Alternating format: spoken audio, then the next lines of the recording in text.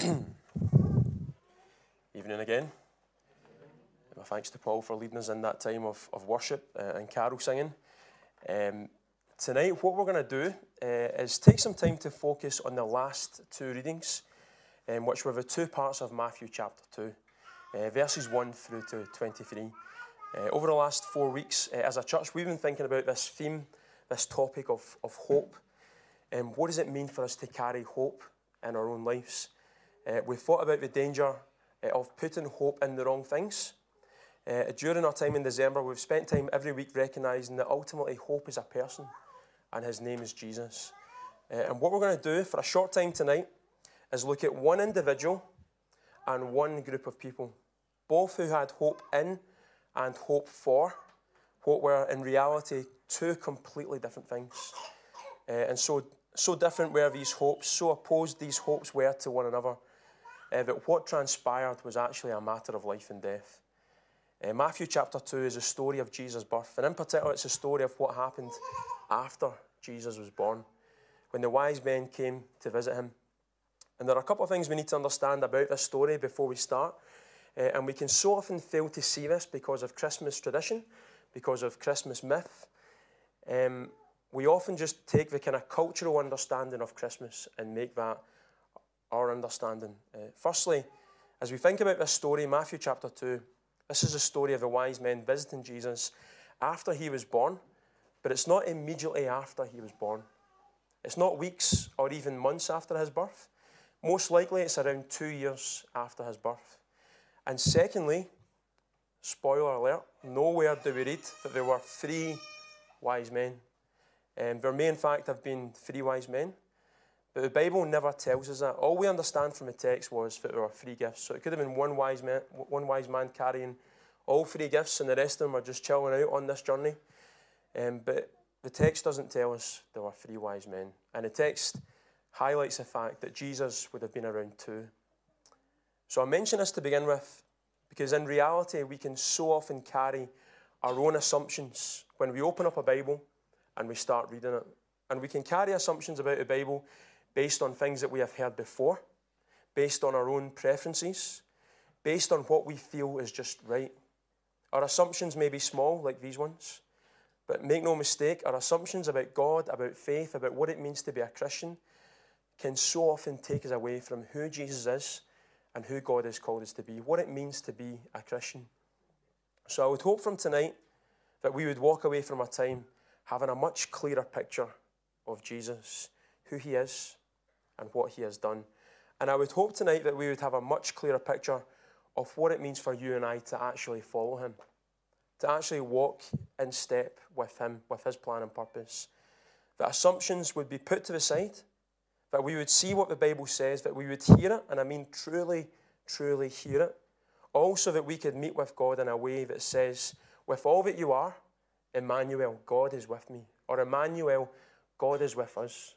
It was such a joy for us to be able to sing, to hear God's word. And there was a real sense in my own heart that God was with us as we heard what the Bible said and as we sang together and declared all that God was and all that God is. So this chapter, Matthew 2, is a story of 2 different hopes. One hope is inward and downward. The second hope is outward and upward. It's a hope of Herod, and it's a hope of the wise men. And I want us tonight to take each of these in turn. So first of all, the hope of King Herod. Have a look at what Matthew writes at the beginning of chapter 2 in verses 1 to 2. He says this. He says, after Jesus was born in Bethlehem of Judea in the days of King Herod, wise men from the east arrived in Jerusalem, saying, where is he who has been born King of the Jews? For we saw his star at its rising and have come to worship him. Now God has spoken. God has clearly spoken to these wise men. They go to Herod, one of the most powerful men in the land, and they say, we have come to worship this king who has just been born. And have a look at what Matthew writes in verse 3. It's an interesting take on what happened. When King Herod heard this, he was deeply disturbed, and all Jerusalem with him. Now, it's an obvious question for us tonight. Why is Herod disturbed by this news? In fact, the truth is, he's more than disturbed. He's deeply disturbed. Throughout the Gospels, as the angels or different individuals encounter others and they start to tell the Christmas story. They start to unpack all that God was going to do through Jesus. People are in fear at what might happen. People are confused at what has been said. And alongside these emotions, people actually, in spite of our fear and confusion, they surrender to what God has said through the angels. But here with the example of Herod, what we see for the first time is someone who is undeniably threatened by what God is going to do. You see, Herod is disturbed by this news because he already has a king to worship. He already has a God in his heart. He already lives for someone else, and it's himself. Herod lives for himself. Herod worships himself. Herod's king is Herod. Now you hear the name Herod and you think to yourself, he's a really bad cat. He massacred young boys. He led the people of Israel with an iron fist. His leadership was about fear and intimidation. But the truth is, even though you and I might not resemble Herod in terms of the scale of his evil, in terms of his extremity of evil, you and I have a little bit of Herod inside us. To some extent, you and I resemble Herod in our hearts. If you're being really, really honest with yourself tonight, if you look deep down into what is actually going on inside, despite what you might present to other people, is it not the case that often you are the king of your own life? Often you are the God of your own life? Often in reality you serve you, because this is what drives our heart. This is what governs our heart. And it's not just that some of us here tonight think this or understand this. This is what we all do. It's not just a group of people. It's every single one of us. This is who all of us are. And we all have this propensity in our heart to live for someone or something else. And more often than not, to live for ourselves. To be men and women who are like Herod. To be men and women who are king of our lives. So Herod is disturbed. He's disturbed.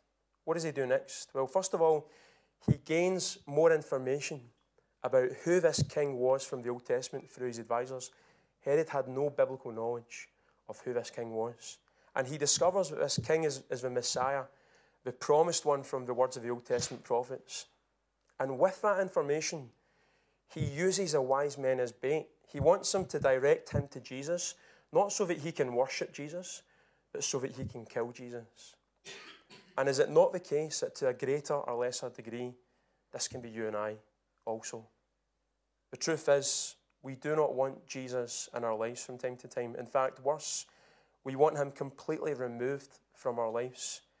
You know, I wake up in the mornings and I'm not immediately thinking about God, about living for God and worshipping God. I'm thinking about myself and about living for myself. Why is this? Because, as we've touched on already, we're already living for ourselves. It's in our hearts. We already see ourselves as king of our lives. I know without question that was and that can be my own story from time to time. Therefore, I'm in absolutely no doubt this is your story as well. We would all rather live under our own lordship and authority and not the authority of Christ. And I say all of that, I recognise this is a nice Christmas service and I'm sharing all of this. I say all of that in love, recognising that we all need to understand who Jesus is and we all need to respond in faith to him. The Bible describes this rebellion, this rejection of God and Jesus in one very simple word: sin. We would much rather go our own way and do our own thing than go his way and follow his will and follow his plan and purpose. And the truth is, it doesn't need to be like this, because what Matthew presents us with in the midst of this story is a group of individuals who are the complete opposite of the hope that Herod carried in his heart. So, as we've already read, these wise men come from the east because God has led them there. And I hope we understand that this wasn't the wise men's idea. They decided to go to Israel and worship Jesus because God called them to do this. God led them to do this. It wasn't like they mustered this up in their hearts to go and pursue Jesus and find him. They're sent by Herod to Bethlehem, and we read what are tremendously powerful words in Matthew's Gospel. Have a look at what Matthew says in verses 9 to 11. I've been so challenged the last few days as I've taken time to look at these words and meditate on them. We read this from Matthew. After hearing the king, they went on their way, speaking of the wise men. And there it was, the star they had seen at its rising. It led them until it came and stopped above the place where the child was. When they saw the star, they were overwhelmed with joy. Entering the house, they saw the child with Mary his mother, and falling to their knees, they worshipped him. Then they opened their treasures and presented him with gifts, gold, frankincense, and myrrh. You know, Matthew shows us what people are capable of through the example of Herod. Through Herod, we see a worship of self, we see a lust for power, a longing to be in control, a desire to be God. But Matthew also shows us through these wise men of what God is capable of as he is at work in our lives. And there's no doubt here that God is at work in the lives of the wise men. God leads them by the star, and the star stops right at where Jesus was, verse 9. When they saw the star, they were overwhelmed with joy, verse 10. They were overwhelmed with joy. I wonder if that has been your experience.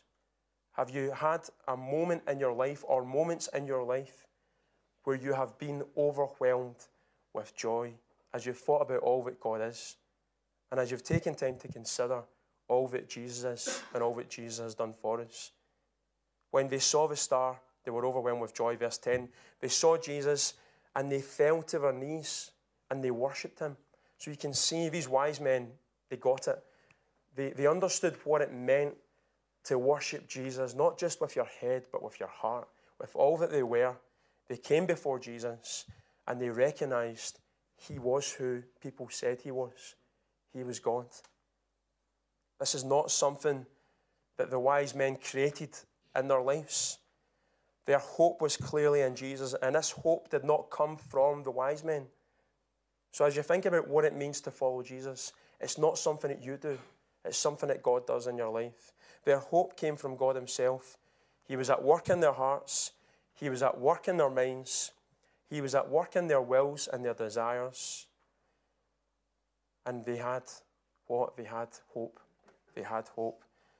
So I wonder tonight, would you like that kind of relationship with God? One where you find yourself overwhelmed with joy, one that causes you to literally fall to your knees, one that causes you to worship Jesus with all that you are, for all that he is, one that results in you confidently saying tonight, there is hope. And there is hope because why? His name is Jesus. At the end of verse 11, Matthew tells us, then they opened their treasures and presented him with gifts, gold, frankincense, and myrrh. And, you know, we could come up with all sorts of ideas as to what the gold and the frankincense and the myrrh might represent. And there's a number of different ideas as to what these presents, these gifts symbolize. They might be right or they might be wrong. We will never know because Matthew never tells us in this text. What we can say is that these gifts were an outward expression of how much Jesus meant to them inwardly.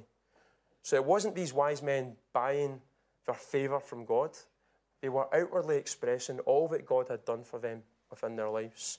They already knew that God had loved them and that God had led them to Jesus. And so this was the wise men expressing in their heart their love for God in response. They gave these treasures to Jesus because Jesus had become their treasure. You know, a few weeks ago, my son James, he just turned 4.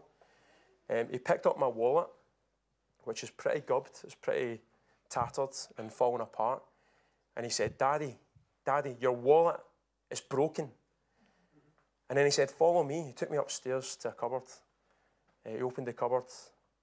And he took me by the hand. And he picked out this present in the shape of a wallet. And he said, don't worry, Daddy, we've got you a new one. He presented it to me. So he hasn't quite grasped the concept of surprise at Christmas and when you should do that. Now, did that ruin anything for me? Was I upset by what James did?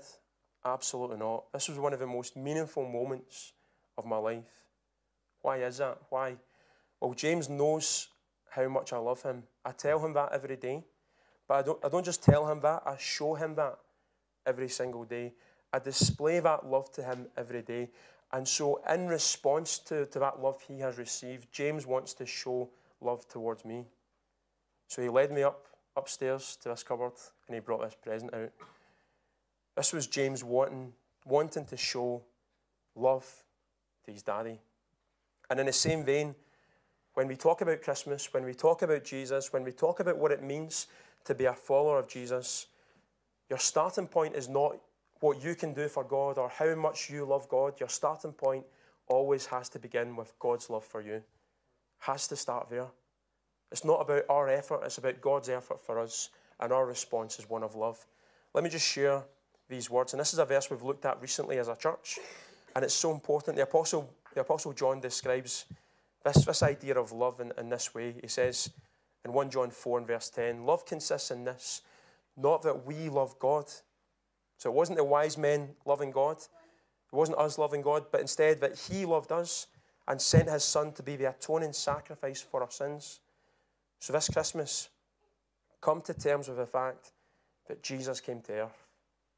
Not just to stay as a baby, not just to be a good example for each one of us.